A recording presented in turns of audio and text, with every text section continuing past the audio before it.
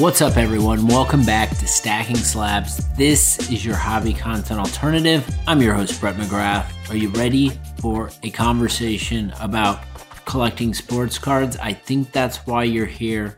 Appreciate you, by the way. In today's conversation, we are talking about the importance of the collector story in our hobby. And there isn't a better way to do this than bring on a guest who is facilitating voices in this damn hobby and telling stories about how they collect, why they collect, and all of that good stuff. There is alignment going on between the Stacking Slabs podcast and today's guest. That is Austin Carlson from Carlson Cards, who just launched a new podcast about collecting. So we're diving in. We run the gamut. Always fun to chat cards with Austin. Think you're going to enjoy this one. If you like what I'm doing over here, follow, subscribe, hit all the buttons, but most importantly, tell a damn friend that you're enjoying the Stacking Slabs podcast. Without further ado, let's kick into the conversation. I'm excited for this conversation. We're going to be talking about the importance of the collector story in our hobby. Have a two-time guest here on the Stacking Slabs podcast, Austin Carlson Cards. He just started a podcast. I've talked about it a little bit, been enjoying it. We're going to talk about that. But before we do that, Austin, welcome back, man. How are you?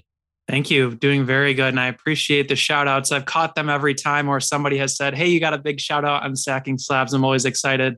Yeah, doing good. My wife and I have our 2-year anniversary today. So I forgot to mention that to you. But I mean, if I can spend with Brett McGrath, what am I doing? Like, it's just perfect. Great day. But she has work anyway, so it's perfect. Hopefully there's something fun planned for the evening, but maybe just like before we get into this, I'm curious because I know you're a big like Save Search, eBay, like we're all in the hobby, we're all like looking at our phones all the time. I'm curious, are there any cards, whether it's eBay or any other platforms, are there any cards right now that maybe before this goes live so it won't compromise your position? Are there anything that you're eyeing right now that you're like, this is a card I'm looking to win at auction, or maybe I'm in a negotiation? Is there anything you are comfortable to disclose, maybe to get the party started? No, it's a funny, good start actually, because this week a couple popped up. There is a 2012 Prism Gold Arian Foster PSA 10. Yeah, there is. You know, if I'm like starting to collect all these other players, it's like that's one that immediately, you just remember from fantasy football. I loved watching him. And then there's a Jimmy Graham PSA 9 Gold too. I think this is like in 2 days or 3 days, but yeah, we'll be before the episode. we'll be fine. And I have all of those. I'm watching all of those, and so we're fine. I'm looking at it. We've got a day. It's 6 hours left. And my brother he's as a Reggie Wayne collector, there's a Reggie Wayne out there that he is, I hope that he gets it because he is like, it's all he's been talking about. But I was looking at it. Actually, it's ironic that you said I've got the watch list up. And what I thought was funny, although the Reggie Wayne right now with a day, 6 hours left, it's at 48 watchers. $425, which I'd imagine there's going to be a lot of people after that card. But the Arian Foster, which was another card that like, same things you said. I was like, man, Arian Foster's a badass. And I actually just got my first Arian Foster card. But there's 53 watchers on that. It's at 177.50. So that card, like, I was reading the back of it actually, and it talked about like his dominant season, and then it just like, it's amazing in football. Like a guy like Arian Foster, he dominated and then he's kind of forgotten about. But when you look at this card, it's like his first Prism Gold. It's a PSA 10. What do you like? What do you think that card's going to end up? So yeah, that's a good question. So I bought, and this is the way I look at it, because there's no recent sales at all. I mean, I'm sure you look, there's nothing to even gauge it off of, but I picked up a Chris Johnson maybe 2 weeks ago, and it was creased in like MC Sports Cards. I bought it from him. Buy it now. I sent the best offer. He mentioned it was damaged. That still ran me a couple $100, and it felt like a really good deal. So what does an Arian Foster and a 10 do compared to that? I don't know. I would have to guess. Like my guess would be $600-700. Am I going to make it up to that? Probably not. But I'll try my best. But that would be my guess, like $600-700. And I'm thinking like this card, why it's just amazing that these are the cards you brought up because like I'm obviously watching and educated enough now through my search just to like sit and have a conversation about it. But I was like thinking about this card, and it's just like it hits a lot of different dynamics because you've got obviously first year Prism Gold. You've got which I'm certainly not as a Colts fan, but if I'm a Texans fan, this is the type of card that like I have to have in my collection. Maybe if you're a Vols fan, a Tennessee fan, Arian Foster, like it's a PSA 10. And so this is like, I think what makes collecting so much fun because you don't have anyone on Instagram like pumping up Arian Foster cards, but we're sitting here as two collectors kind of gushing about Arian Foster's 2012 Prison Gold in a way, which I think is fun. And I have to acknowledge it's freaky that you brought it up. I said that card and you're also watching it. Like how weird is like we didn't talk about this beforehand. That's so weird. It's cool. Yeah, I think it's just the element of collecting the same stuff. And maybe we'll talk about this a little bit, but I know we're just talking about your collection.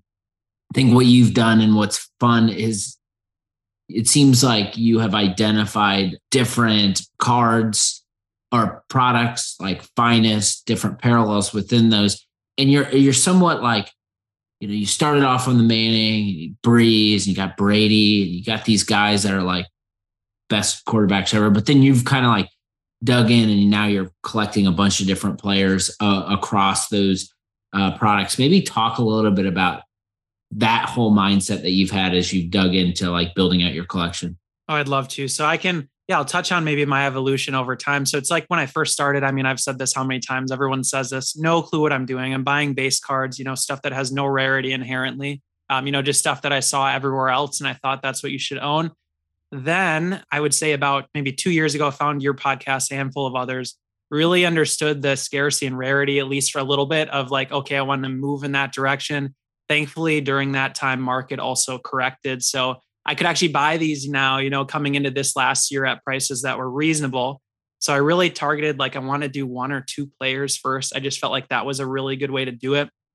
So I happened to do Peyton. And the reason is funny, obviously, you know, I listened to you, so I had some inspiration there. But the reason's funny. I was telling my wife the other day, she's like, why do you even collect Peyton Manning? It's not like you're like a Colts fan or whatever. And everyone always assumes I am. I'm not.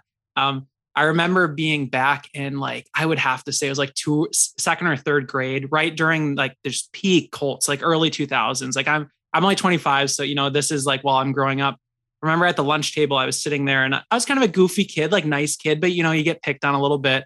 And I remember there's one like kid who is just such a dick. And he's like, hey, do you even know what team Peyton Manning plays for? And I'm like, I have no clue who the hell that guy is. Lo and behold, I went home and learned all about him. And then the next time he asked, I knew all the stats. I knew everything. So that's kind of how I got in on Peyton. It was kind of funny. I remembered back to that and just like really trying to look at, you know, who are the greatest of all time, who's going to be remembered. And most of all, again, with Peyton, what was nice was what was affordable. And he really was, you know, it's not like I'm spending thousands upon thousands for gold refractors. It's more in the low hundreds for a raw or a 9 or even less than that. So again, kind of went from focusing on a couple of players, Peyton and Brady, getting the connections, understanding the sets. And then I went and expanded now, you know, let's say in the last 6-7 months into new players. So I felt like I got really, I should say I learned what I needed to for Peyton. I knew the sets he's in. I knew now from 98 to 2015 really strongly, all these sets. And then now I've jumped into like all these different players. Like we talked about Arian Foster. Like I just want to treat myself more as like a guy in 10, 20 years who has a collection, not just of like 2 players, but of like memories and nostalgia for these different players. And then what's crazy is, you know, I think we've chatted about this a little bit, but you start to get the spider web going. Like, okay, I have, you know, a Peyton of this card. Now I have a, let's say for you, right? Like Reggie Wayne, or for me, it's a Tom Brady that are, you know, same set, same card, same grade, everything just so cool. Like I love having them next to each other. And then now I'm kind of in that journey where, like you said, you find those sets and those parallels that are really attractive to you. So I wrote down a few just for notes, like, so I'd remember. But like right now, what I've been chasing, having a lot of fun with is like that first year select, the 2013 golds, talk about 2012 Prism Gold, super expensive. Select really has been more affordable for me. And I'm not trying to hype that up. I'm just saying truthfully, that's why I like it. And I love the design. And then I would say like 05, 06 finest, just love it. 02, 03 as well. I kind of bucket those 4 kind of in 2 different groups. And then I've really, really liked learning the 90s now. So it's been like 99 finest golds, like the first year, the serial numbered, there's really cool gold, strong players in that. And then 98 atomic. that's kind of ties to Peyton, right? It's this card I always wanted, this 98 Bowman's Best Atomic Refractor that I haven't been able to afford or really find, for Peyton yet. But man, I've got a Randy Moss now. I've gotten a Charles Woodson. Like, it's just so fun and so cool. So kind of long-winded, but that's my journey. And I feel like it's, not necessarily similar for everybody, but it's very reasonable approach if you're trying to learn and don't have a bunch of knowledge coming in, because you kind of just focus in and then widen out when you can. No, I love that. And digging in a little deeper on that, because I'm super curious, because I felt like, just in terms of the types of sets, products that I was interested in, I see what you're collecting. I'm like, that's stuff that I look at my collection. I see a lot of that stuff. I'm curious. For me, I know that kind of, rarity and scarcity appeal, like those are some elements that I look at when I'm spending my money on cards. I'm curious to you, you spent a lot of time digging in on these finest gold refractors, for instance, let's just say. So these cards are out of 50. Now we talk about this Arian Foster 2012 gold prism, right? That card is out of 10. Have you gotten to the point yet where you look at, like, you spend all this time on these finest gold refractors and you look at them and you're like, man, 50 cards is actually kind of a lot. Like, I can sell this card and maybe get it back, or I can go, if I really want a card to fill out my collection, I can shake a few trees and find it pretty easy. But maybe on this like Prism Gold, this Arian Foster, like, there might not ever be a chance to get this card again. Like, I know 10 to 50 might seem like not a lot, but to me, as I've explored kind of those areas, especially on the gold parallel side, to me, it seems like there's been kind of a drastic difference in those. So maybe I'm more attracted to something that's 10 or less now, just because I know it's harder to get. And I know that might seem obvious, but curious, like, have you gone through any of that mindset as you are looking for cards to build your collection with? Yeah, fully agree with what you're saying. And like, for me, the Peyton's golds it was a little bit of an interesting interest. Like, it was just, I saw people, finishing the whole set. I was like, oh, I want to do that. And then, like, now you said, right, I finished that. I'm done with the out of 50s, but I realized that some of them during this time, I saw 7 or 8 go to auction in the last year. I've been looking, whereas this like 2002 finest gold that I finally was able to find, I've only seen one. And then before that, there's one sale and I know who owns it. So it's like, just out of 25 to 50 is a huge difference. And then, I think obviously the unwritten part of this is a 2002 out of 25 is very different than a 2010 out of 25, right? I think there's a lot less out there for these older ones. And even like, I'll tie back to one of the sets I just mentioned, like the 99 finest golds, they're actually out of 100. I had the hardest time finding one compared to these cards out of 50. It's just crazy to me. But I think, again, it's just because of the time period and like, right, what did people know to save? Like, that was the first time the golds were out there. There's a lot of backdoor copies. It's very, different to find. So it's interesting. And then, even to your point too, it depends on the player, right? Like, some of these players, Arian Foster, I can't, you probably can't even find any of these golds, let alone the 2012. So it's just kind of depends what players are heavily transacted and what aren't. Does a card this is something that I know it's like a theme and a topic within the hobby that I hear a lot of people talk about. And that's like, there are collectors that get upset, especially when they own a certain card that might be perceived as rare, but it becomes one of these cards that, ends up being a hot potato card where it's like, every month on a premier auction, we're seeing the same cards over and over. And what happens? Like, the price continues to lower and lower. And so like the perception of that card and like its esteem within the hobby, it seems like the more you see it, the more it kind of takes a hit, maybe the less desirable it is. I'm curious, just based on just like, if you own a card that, like, let's say is one of those Manning later year gold finest refractors, and you see it over and over go up for auction, whether it's eBay or with an auction house, does that impact like your mindset on like how you feel about that card? Like, does that change at all, or is it still kind of business as usual? Like, I keep my head down. I don't care what's happening on the outside. Yeah, no, easy answer is yes. I would say certainly, right? Like, just wanting to now, again, I would say this is very recent, wanting to absolutely own cards that critically do not pop up, right? It's like, I just love these cards that I now own. I've been able to grab that. Again, like we've just mentioned, they never, ever, ever see the light of day. But then I see some that I've had for a little bit that go to auction 5, 6 times. And then like you said, I did a consolidation maybe like a week ago. Finally, I've never really done it with my collection, but I just thinned it out a little bit. And a lot of my thought process was, like you mentioned already, well, I've seen that one 5 times since I've owned it last year. Like, I know it's numbered out of 50 or it's numbered out of 100, but I'm not too concerned now at this point of getting it back. Maybe I don't auction it per se, but maybe I'll throw it on eBay for a while and leave the best offer on and let it sit there for a bit. Right. And I know it's kind of counterintuitive because I'm saying I don't like seeing cards pop up. Now I'm saying I want to sell one of my cards, but it's really driven by the fact that nobody seems to be holding on to them. They're bouncing around, and it's not necessarily one that, is extremely tied into like a set I'm working on or a specific run. It might just be like a one-off card that I've kind of had for a while, but maybe doesn't do it for me anymore. And I guess one point I want to make on that too, I learned this from somebody recently. I can't remember who it was, but somebody told me that, man, just keep in mind, you own the card and you got some enjoyment out of it. Like, there's something to be said about that. There's utility to that. It isn't like you bought it for X amount, you're going to sell it for X amount. You didn't get anything in between. Like, you totally got to enjoy the card and look at it and enjoy it. So like, that's a big part of it as well, I would say.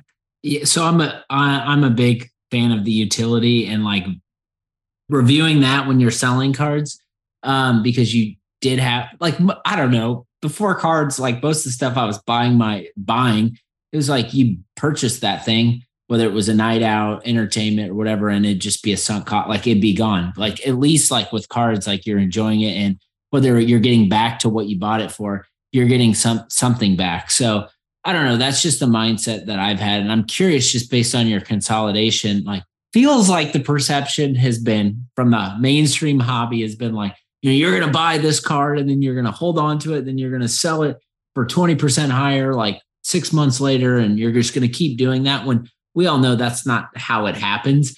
So I don't know. During the consolidation phase, I consider like the utility value, whatever. But like most of the time it's like, I'm trying to raise funds for a show, which we're going to talk about the National at the end of this, or like a new card that I see.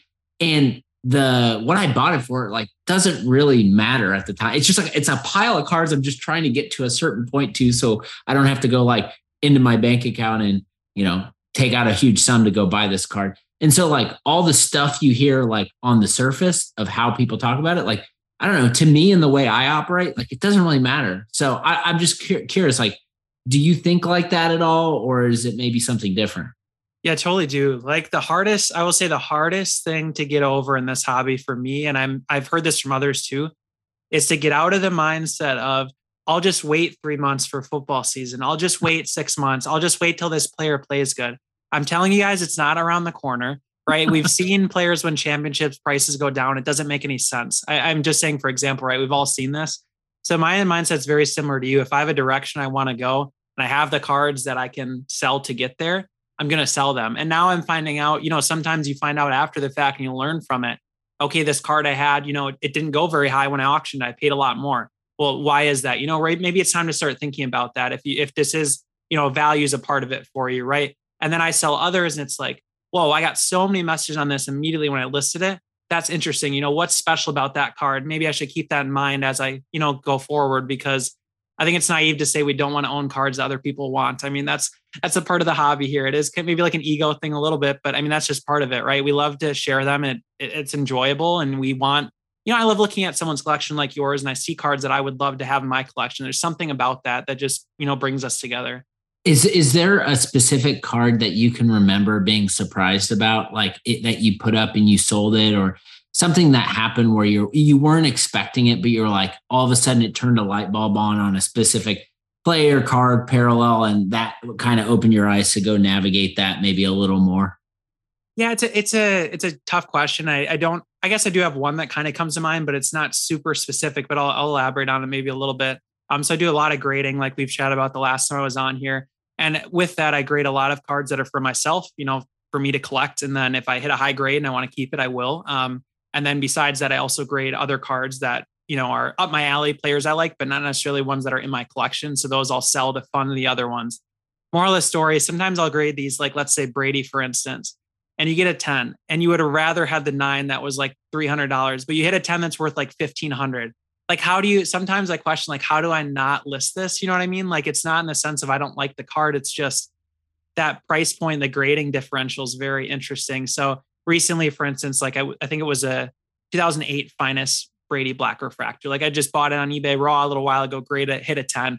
And I was, you know, you just really look at it like, would I rather have this money, you know, this X amount of money to go buy? I could buy 7 or 8 really cool cards for this money, or would I rather have this one Tom Brady?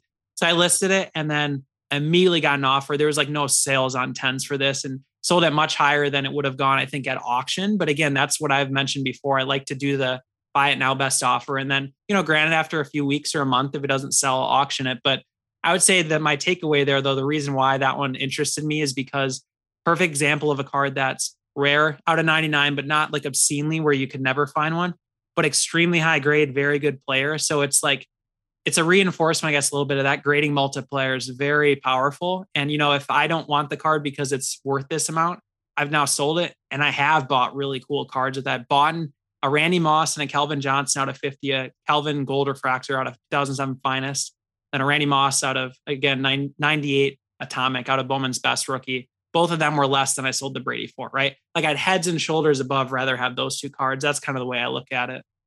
Is the Calvin the one that you just picked up from Charm City, Tim? Yeah. And he is so awesome. I don't know how I had not been following him. I found his page maybe like a month ago after chatting with Chris Seedice on my podcast. Oh, his stuff's so awesome. He has so many cool cards and super fair to work with.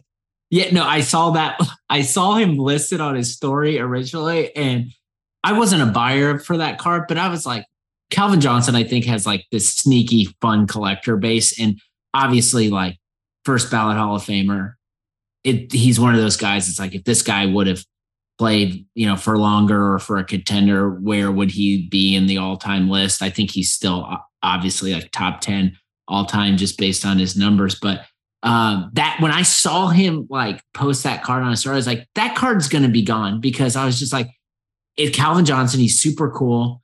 And it's a gold refractor or whatever. And then like, it was like put down the phone. It's like moments later, like, I don't know what it was, but there's like flash forward. Then all of a sudden I realized something you posted that you bought it. I'm like, that's what's the best about like the hobby and the community. It's like you saw it or someone shared it with you. And the next thing you know, it's in your collection and you appreciate it. So I don't know. I love it when collectors are selling to other collectors and don't have to deal with the middleman and all the fees and all the other stuff that, you know, we're so used to paying. But in some cases, if we just like build the relationships or listen to what other people are doing, we don't necessarily have to. Yeah. And it's not sexy because nobody makes any money off it. That's why we don't see more of it. That's my take.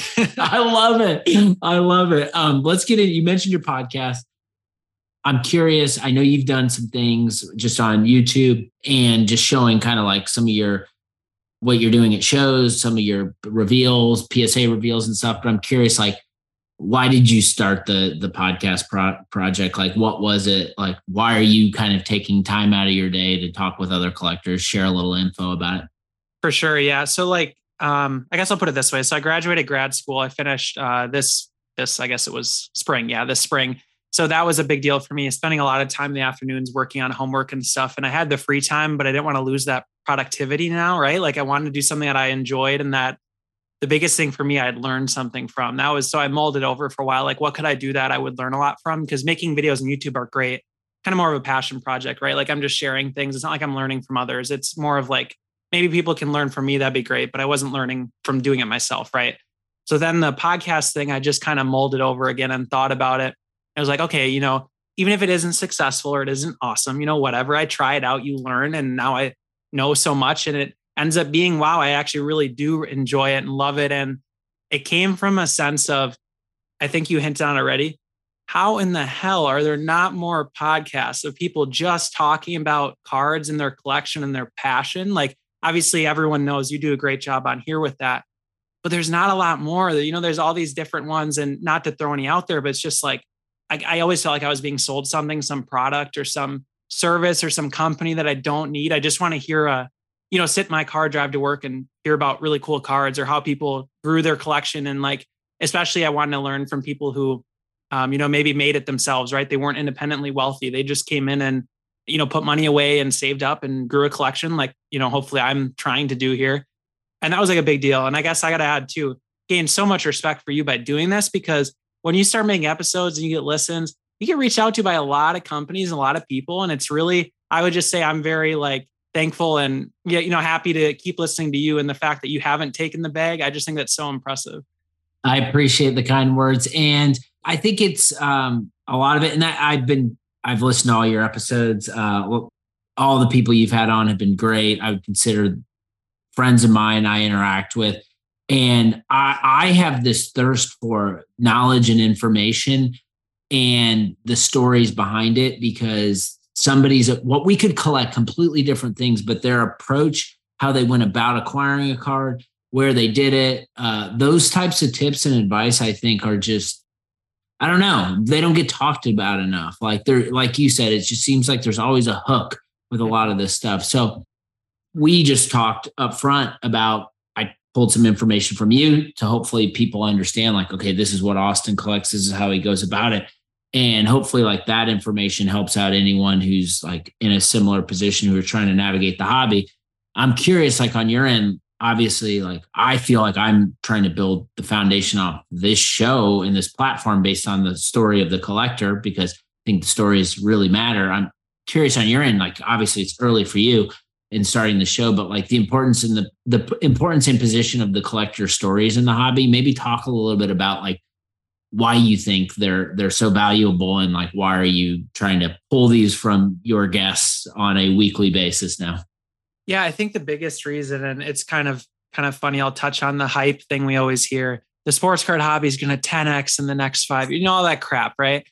But the thing is, if there's no one, if these people enter and there's no one to learn from and listen to, like there was, let's say 3 years ago, I struggled. I didn't find anyone really of substance that I felt like was teaching people things or like to learn from.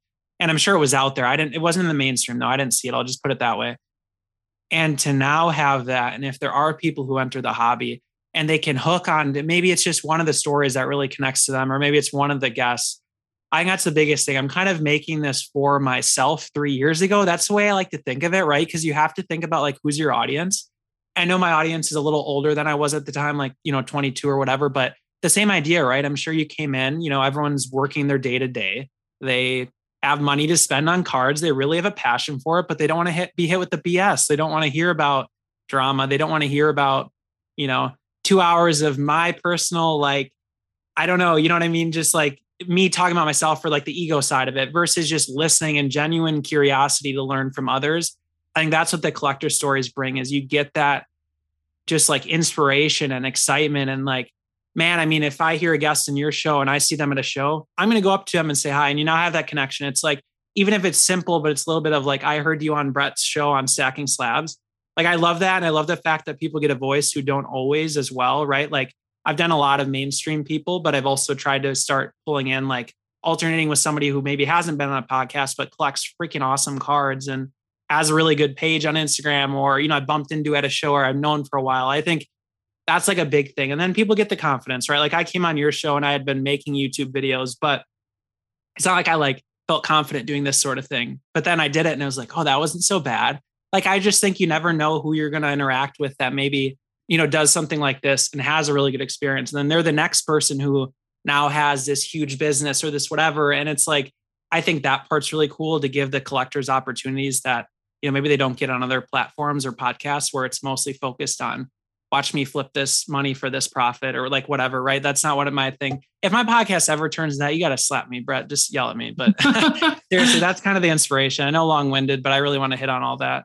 No, I definitely, it's resonating in it. And one thing that I think blows my mind, and to me, just when we think about all the products, companies, content, it's people behind the camera, the microphone or whatever. It is so easy and so normal for everyone to just want to cast a wide net and be like, I'm creating this product, content, whatever, for the hobby. When in all actuality, when you just create something for a wide population, most of the time, what comes out the other side doesn't resonate and it's not very good because you're making it for everybody.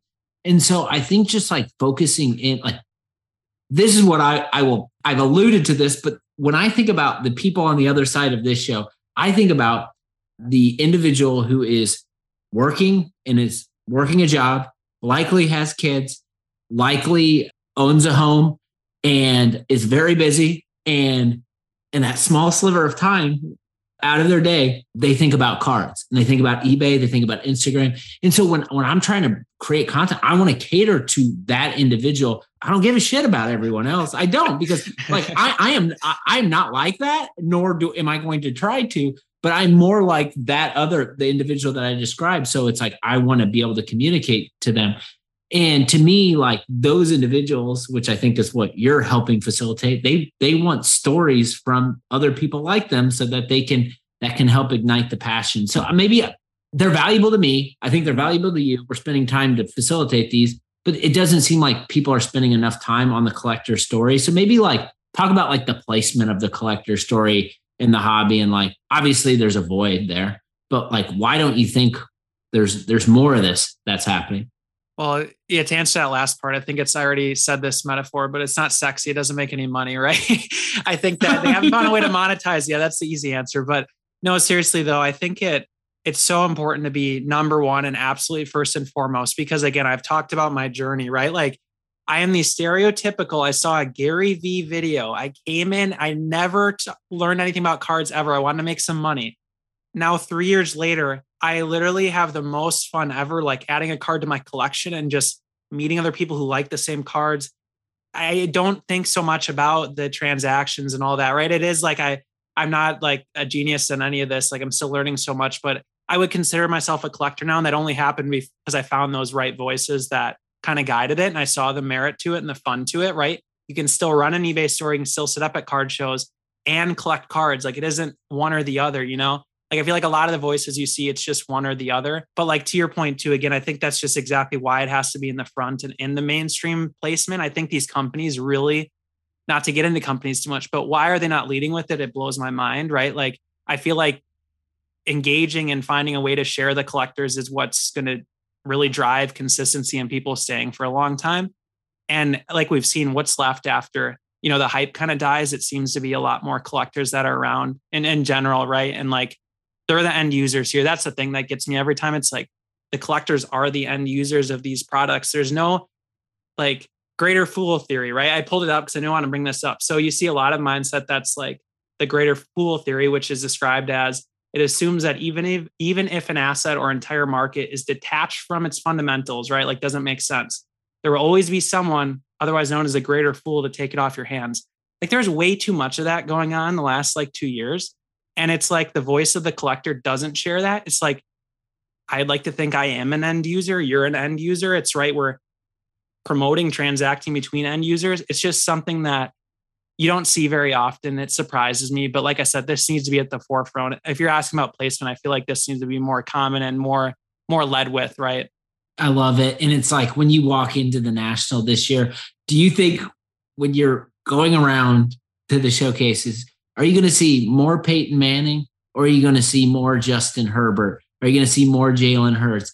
And I'm not saying Jalen Hurts and Justin Herbert aren't fantastic football players. They certainly are. But all those cards are so in your face from an inventory and from a content perspective because everyone's trying to pass it on to somebody else. Yeah, the greater fool is at some point, if you can't find them, it might be you, right? I mean, I'm not to, if people love enjoying the cards, they got to buy them. But like any mindset of I'm going to buy this and sell it for more, I think at this point, I've gotten out of that and it's so much better. It's absurdly better, right? It's not saying you can't buy a card for a good deal and sell it and make some money and throw it back in your collection. But yeah, I don't know. Something about actually wanting to buy cards of players you care about and want to own.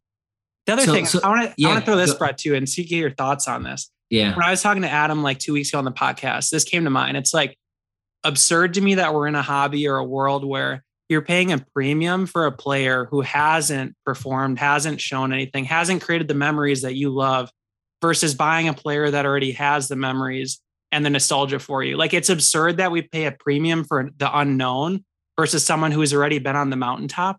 Like, obviously that could be a whole episode on its own, but it's just crazy to me. I think about that a lot. Yeah. And I think the tough part about that is, and what I feel like I'm about to enter and navigate is this, what happens in that scenario when you are a fan of a team and a player that's part of that hobby hype machine? Like case in point for me, I'm walking in to Colts season next season and I have a new quarterback who looks like he could be Superman on the field. He might not be, right? That there's still a lot of TBD, but data says he has the 8th most selling NFL jersey right now. The guy's never even stepped foot on the field. His cards, I'm going to want them because my collection is full of Colts quarterbacks. They're my squad. He's super exciting. I'm a season ticket holder. But as I sit there and watch all this stuff happen around me that I've learned, don't touch that. That's bad. Like, what does that do for the actual fan? I am the end user. I think what it says is like, shit, like I'm just going to have to be patient. And I'm not like, I can't see myself rooting for Anthony Richardson to be bad, right? I don't want him to be bad, but like every exciting play he has, like, does that mean that makes it, pushes me that farther away from getting his cards? It sucks. And so like, I've been thinking about that a lot because most of the stuff I collect is, the guys don't play anymore or they're about to not play anymore. But this scenario is a little different. So navigating that, I think, will be another evolution of my hobby experience that I haven't quite, I've been thinking about a lot, but I'm not really sure how I'm going to handle it yet. All I'm going to say is you're going to be a very good case study. This will be interesting. Like, I'm excited to see this because I personally don't know what I would do in your shoes with it either. Like, is it you grab 2 cards that you like but you financially not concerned about, right? It's very hard. It's very tricky.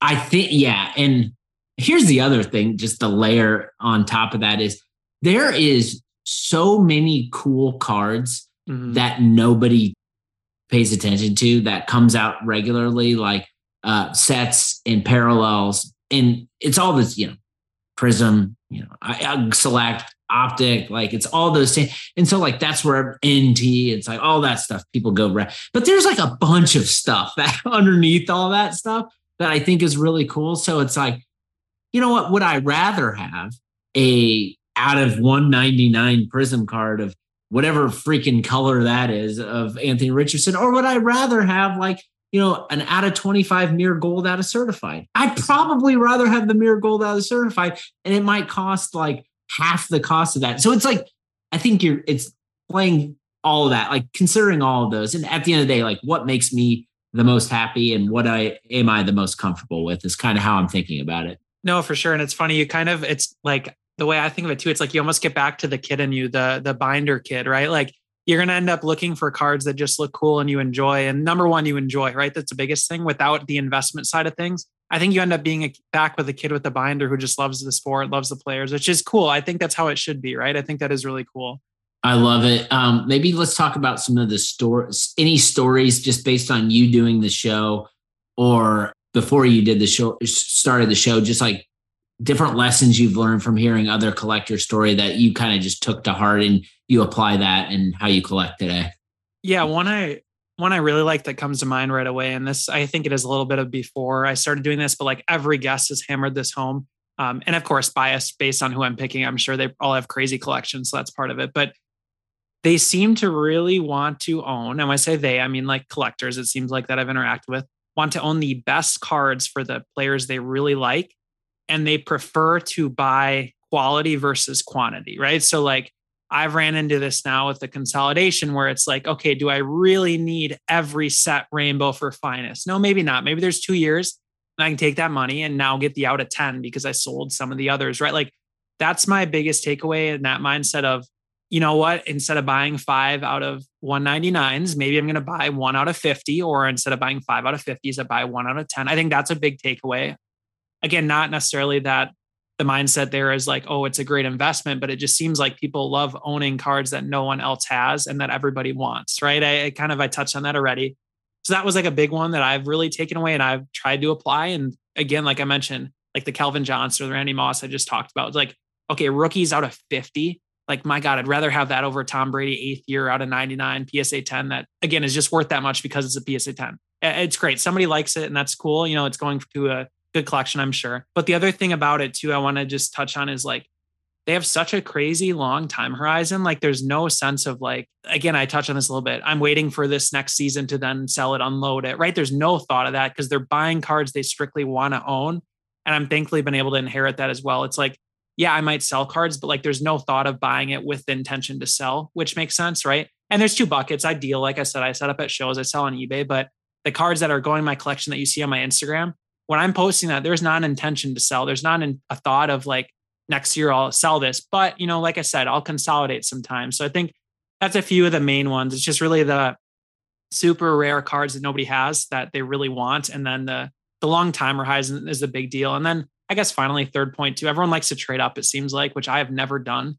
But it's like if you can skip half this crap and just trade like 20 cards into one, it's like people seem to like doing that, which is, I don't know what the takeaway there is until I do it, but it just seems really neat. And I've seen really big collectors. Obviously, a lot of people listening have probably seen some of these really big trades that have happened recently. So pretty interesting. I haven't done much of, but that's something I'm certainly following other people who are documenting the process on platforms like Instagram and trying to get notes, because it's really attractive, right? It's really attractive when someone posts like a grail card of someone and they're like, yeah, I traded 100 cards for this one. And I'm like, all right, let's unpack that a little more. Like, how did you get to that point where you're like, how did you find the right person? And so I think everybody's story is different, but that's something that I'm certainly looking to learn more about, which is crazy because I'm like, it's always been like more, but sometimes less is more, or especially in the hobby. So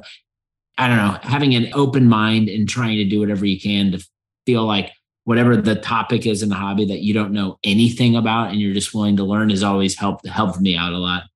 100%. Yeah, fully agree there. Let's maybe move over to the national a little bit. Was not expecting to really hit this drum yet, but last week it just like took over. I was just like, I started getting anxiety. Because we're talking to a lot of dealers, everyone's got takes on like, it's going to be a buyer's market. Well, the dealers are actually going to be more willing, but they're going to bring out stuff that they know. There's just all this stuff. Anyways, I got in my head and I was just like, you know what? Fuck, I need to just go and look at my cards and see if there's anything that's been in my collection for a while that I know has value, but I'm willing to give up. And not only willing to give up, but put it in a home of someone who all I have to do is shoot him a DM. I literally did that one time to a friend and he was like, this card's available. I was like, yep, here's the price.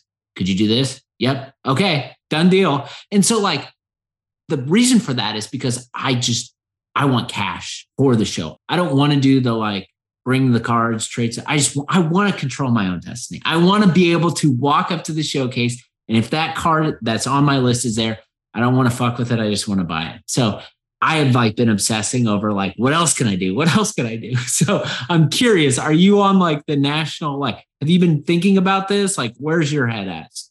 Yeah, no, that's a great question. So I'm not sure how many you have been to. This will be my first. Is this your first? You've been to a couple? This will be my second. Okay, second.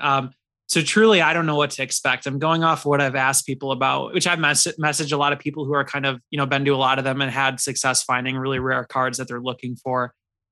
I think mine's a balance. I've been saving up cash for a while, just doing shows and that sort of thing, and just kind of stacking it up. And then I've now, like you said, and we kind of talked about, consolidated, right? So I've listed some and, some have already sold that I just recently listed. So it's nice to kind of get more money in and then figure out what cards I can let go of.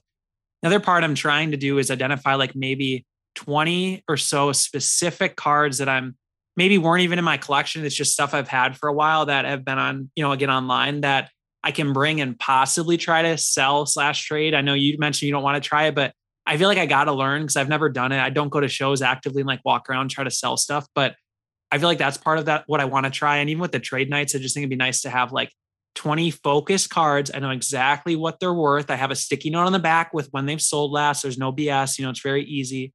That's kind of what I've done a little bit to prepare. And then like the biggest thing, my mindset, I guess I'll put it this way, again, from a first timer, I'm like really focused on, yes, I'll make a list of like 10 cards I'm looking for, but I'm going to just trust the process and take it as it comes. Like literally my goal is to meet probably, I'm sure, hundreds of people that I've chatted with online or that maybe have seen me and want to, say hi and stuff. And I hope to do that. But that's like my number one goal is just meet people. I think that's like first and foremost. And then I think the cards will come. like last time I talked about when I was on here, that's how I came into the hobby, was to meet people. And like, I feel like if I keep leading with that, it seems to be working well. So I'll try not to buck the horse and just go to the national with just an optimistic mindset. If it goes well, if I don't buy any cards, even I'll be fine. I'll have fun. So if it ain't broke, don't fix it. Yeah. There you go. But it'll be, you'll be completely overwhelmed. I was overwhelmed, and I know I'm going to be overwhelmed again, but it's a blast. Like, it's going to be a good time and good area. And you've been doing this, and I got to be a part of this when we chatted. And I think this is a fun concept, but I want you to maybe to close the episode out, talk about your top 4 cards in your collection, maybe walk through them, and then talk a little bit about why those cards are important. Sure. You mind if I share a screen quick? Yeah, let's do it. Okay. Can you see good? Yes. Oh, that looks pretty. Yeah. I had to make it. I know everyone that's been on the podcast, when they see the Mount Rushmore, they say, wow, that's beautiful. A few have shed tears. No, I joke, but it does look awesome. So my Mount Rushmore. So Brett, you obviously asked me to pick the top 4 cards in my collection. Obviously, regardless of price, just what I like. So these are 4 cards that I've acquired in the last 12 months. So, right, like I said, I really didn't collect prior to that. Or if I did, I didn't feel like I deserved to hold on to the cards. Like, it was like I didn't feel like I had enough equity into cards yet to be holding on to some. Now I'm at that point. It's a hell of a lot of fun. So the first one I've mentioned already is the 2002 Gold Refractor out of Topps Finest for Peyton Manning. So for those who know, these are very hard to find, very expensive, especially in high grade. One popped up at PWCC like 2 months ago, like the perfect storm of everyone I knew already either had one or didn't have the money to bid on it. So I ended up winning it, I would say, very reasonably. It was a Beckett 9.5, which I was happy about. I'd rather own that than a PSA 10, just because of the condition. Again, I don't feel it is that big of a despair where it's like, 2 times price for a 10, but that's the market we live in. This one is actively at PSA, which is crazy. I did that, but the case was chipped when I got it and wasn't shown in the pictures, which kind of sucks, but I knew I was going to snap it or resend it to Beckett either way. So I did just go for the PSA on it. We'll see how that turns out. Maybe a horror story, but I'm happy either way. It's not leaving my collection, so that's fine. I'm looking at the subgrades, and it looks like it has a good chance. Yeah, I think so too. It's all 9.5s, quad 9.5. So I tried to just think logically. It makes sense to send it. And this one, I don't know if I mentioned, I think I did, but out of 25, the absolute pillar of my Peyton Topps Finest Gold run. Like, this was the one that I just knew would be the final boss, and it happened. So I'm just thrilled. It was so exciting. Those auctions get fun, especially when you have the money and you're bidding on a card that you really want. It's so much fun. That's the best. And yes, 02, that's a beautiful card. One day I will get one of those in my collection. Awesome card to start with. And then on the flip side, I gotta get an X Fractor. I know you have an X Fractor out of 20. I still have to find one of those. So you'll get there. Yeah. So then the second card here, and it's a theme. All 4 cards are sets that I've mentioned that I just really, really love. So one of those being 2006 Finest.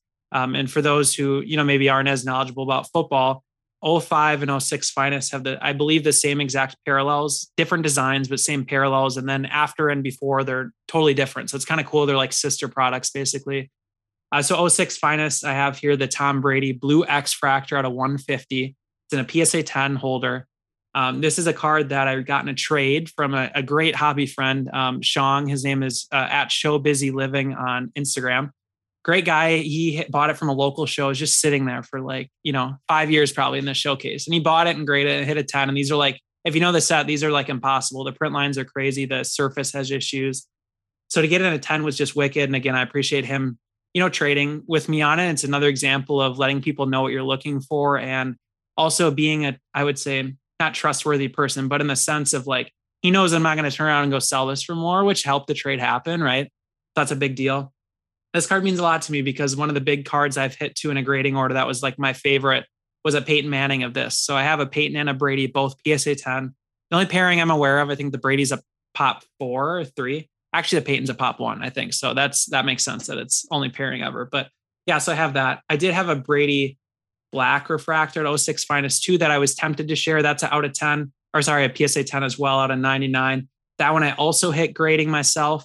The reason I want to just touch on that for a second is like, that's a card that I graded like the other Black Refractor I've talked about, where you hit the 10 on a card you didn't expect. And it's like, oh my, how do I justify this price point of what this card is worth when I could sell it for all this? And I did list it for a while, but it's in the collection. I think I'm going to hold on to it for the long haul here. So it was a fun journey of kind of experimenting. Like, I guess I shouldn't say experimenting, but getting over the like imposter syndrome of I'm not a good enough collector to own a card like this. I don't own cards like this. I have to sell this card. It's over $5,000 and a 10. Like I can't keep it. Right. So that's been a journey, but yeah, so 2 really good cards there. So yeah, that was the second card. Anything to add there? Sorry. No, just I'm 06 Finest fanboy, so it's cool to see that card for sure. It's funny when you talk about your cards, I can just go on and on. That's why I was like making sure. No. Then my third one here, we have an 05 Finest Gold. It's the actually Gold X Fractor for Drew Brees. So this kind of ties in again, I mentioned. So I started with Peyton and Brady, pick up the big cards. Then I was like, okay, what other players make sense and are maybe a fraction of not only Brady, but also Peyton. So Drew Brees is one of those guys. He's very reasonable. So this is, again, the 05 Finest Gold X Fractor out of 10. These are very, very rare, very desirable. They only ran out of 10 for, again, the 05 and 06 year. So I picked this up also from a auction win on PWCC. It was a 9.5 with 10 centering, 9 corners, 9.5 edges, 9.5 surface. So I can't crack this one because it's definite downgrade. There's no chance I'm going to get a 10, but just a gorgeous card. Grade doesn't really matter to me on a card like this. And I just love Breeze. I can't believe that card, knowing that set, that card and that parallel has a 10 centering, which is incredible because this 05 has centering issues out the wazoo. So that card's incredible. And it's amazing to see that it hit a 10 on centering. Thanks. Yeah, totally agree. And what's funny is I think, so a friend of the podcast here, Drake's PC, I'm pretty sure he has a 9.5 as well. And I'm pretty sure the subgrades are identical or one of them is swapped, but it's the same spread. It's just like one of them is swapped. So it's kind of funny there. That's amazing. And I forgot to mention this one is jersey numbered, which is really sweet. So number 9. Oh. Yeah. So just added bonus there. Love it. And then fourth card in my collection. This was a very big toss up. But this, I think I went with the correct one here, is the 98 Bowman's Best Atomic Refractor, Charles Woodson. So I've again mentioned a lot of these sets already, but these are out of 100. This is a rookie for Woodson. And a big deal for me just because, again, I haven't gotten to the point where I felt like I can get a Peyton yet or justify it. I really want to work up to that a little more first. But to be able to get a Woodson for, again, a fraction of the price, it's in a 9.5 with quad 9.5s, also at PSA because I'm a maniac, but I prefer, I've mentioned this before. I like keeping my cards in binders. You can buy like graded card binder pages. So it's kind of, I love having these like in the binders. So I did send this one to PSA as well. Again, we'll have to see how it does, but just another one where I don't care about the grade. So I'll just toss it over to my favorite grading company and see how it does. But this card just means a lot being a rookie for Woodson, just unbelievable player. And, you know, his interviews and stuff, like he's just got that mentality reminiscent of like a Kobe or a Jordan. If you've seen his interviews, just really cool dude. And he did a lot for the Packers, which I loved, obviously being a Packers fan. So you can't complain about collecting a guy who, you know, almost single-handedly helped you win a Super Bowl, right? Like that's just a big deal to me. So that's number 4 here. Amazing cards. And you know what the hobby mainstream tells you? They say, don't collect defensive players. I don't know about that. I'm looking at a card of a defensive player that's one of the greatest of all time. That's pretty amazing. And dude, Charles Woodson, like he's like Calvin Johnson. Like he's got this sneaky cult following of collectors. And it's just like, it's fun to see a player like that remembered via the sports card community, because then you all of a sudden get on YouTube and you remember like how great he is. And obviously as a Peyton fan, he's got the connection with the same rookie year and Randy Moss, which shout out to 98 draft class, Moss, Banning, Woodson. I mean, that's pretty good. So, and that's like where the spider webs kind of come into play, right? I've mentioned like you connect all the different players. It's just so fun when they're in that draft class together. So cool. Definitely, man. This has been a ton of fun. What's going, maybe share with anyone who's not tuned in already, when your podcast typically drops and maybe anything you've got upcoming on the show. For sure. Yeah. So I'd imagine this comes out Friday. So this week, Monday will be Josh Johnson, Cardboard Chronicles on Monday. And those always drop at 7:00 Eastern on YouTube. And then, you know, like your major podcast apps, if you search Carlson Cards Podcast, you'll find it. The next week we have, like I said, I try to alternate like faces we've seen, faces we haven't seen. So next week is a friend, one of the first people I met when I lived in Michigan and met at a card show. His name's John. He's a crazy Detroit PC guy. So lots of gold prism, stuff like that. So both very good conversations. So feel free to jump in if you guys are interested. Awesome. Everyone should check that out. And hopefully you were hitting Josh and trying to like figure out, it's like, all right, what do you know now that you're out buying all of these LeBrons right now? Did. Like, yeah. Okay, good. I'm excited to hear his response, because I think someone like him who's making moves right now and who he's buying those cards for his collection, that's a signal people should be looking at. So I'm excited to listen to your show to hear what he has to say about that. No, thanks so much, Brett. And again, I always appreciate the support. And obviously I've mentioned this to you, but I appreciate our friendship and everything I've learned from you. So just thanks so much. Yes, you can check him out at Carlson Cards. Listen to his podcast. Austin, thanks so much, brother. We will have to do this again soon. Thanks, Brett. Appreciate it.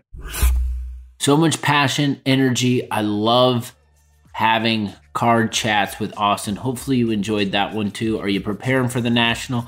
I know I am. It sounds like Austin is as well. We will have more of these types of conversations going and going and going and going, because that's what we do on this program. We're here to bring this type of content to you, the collector in the hobby. Enjoy your damn weekend. We'll talk to you soon.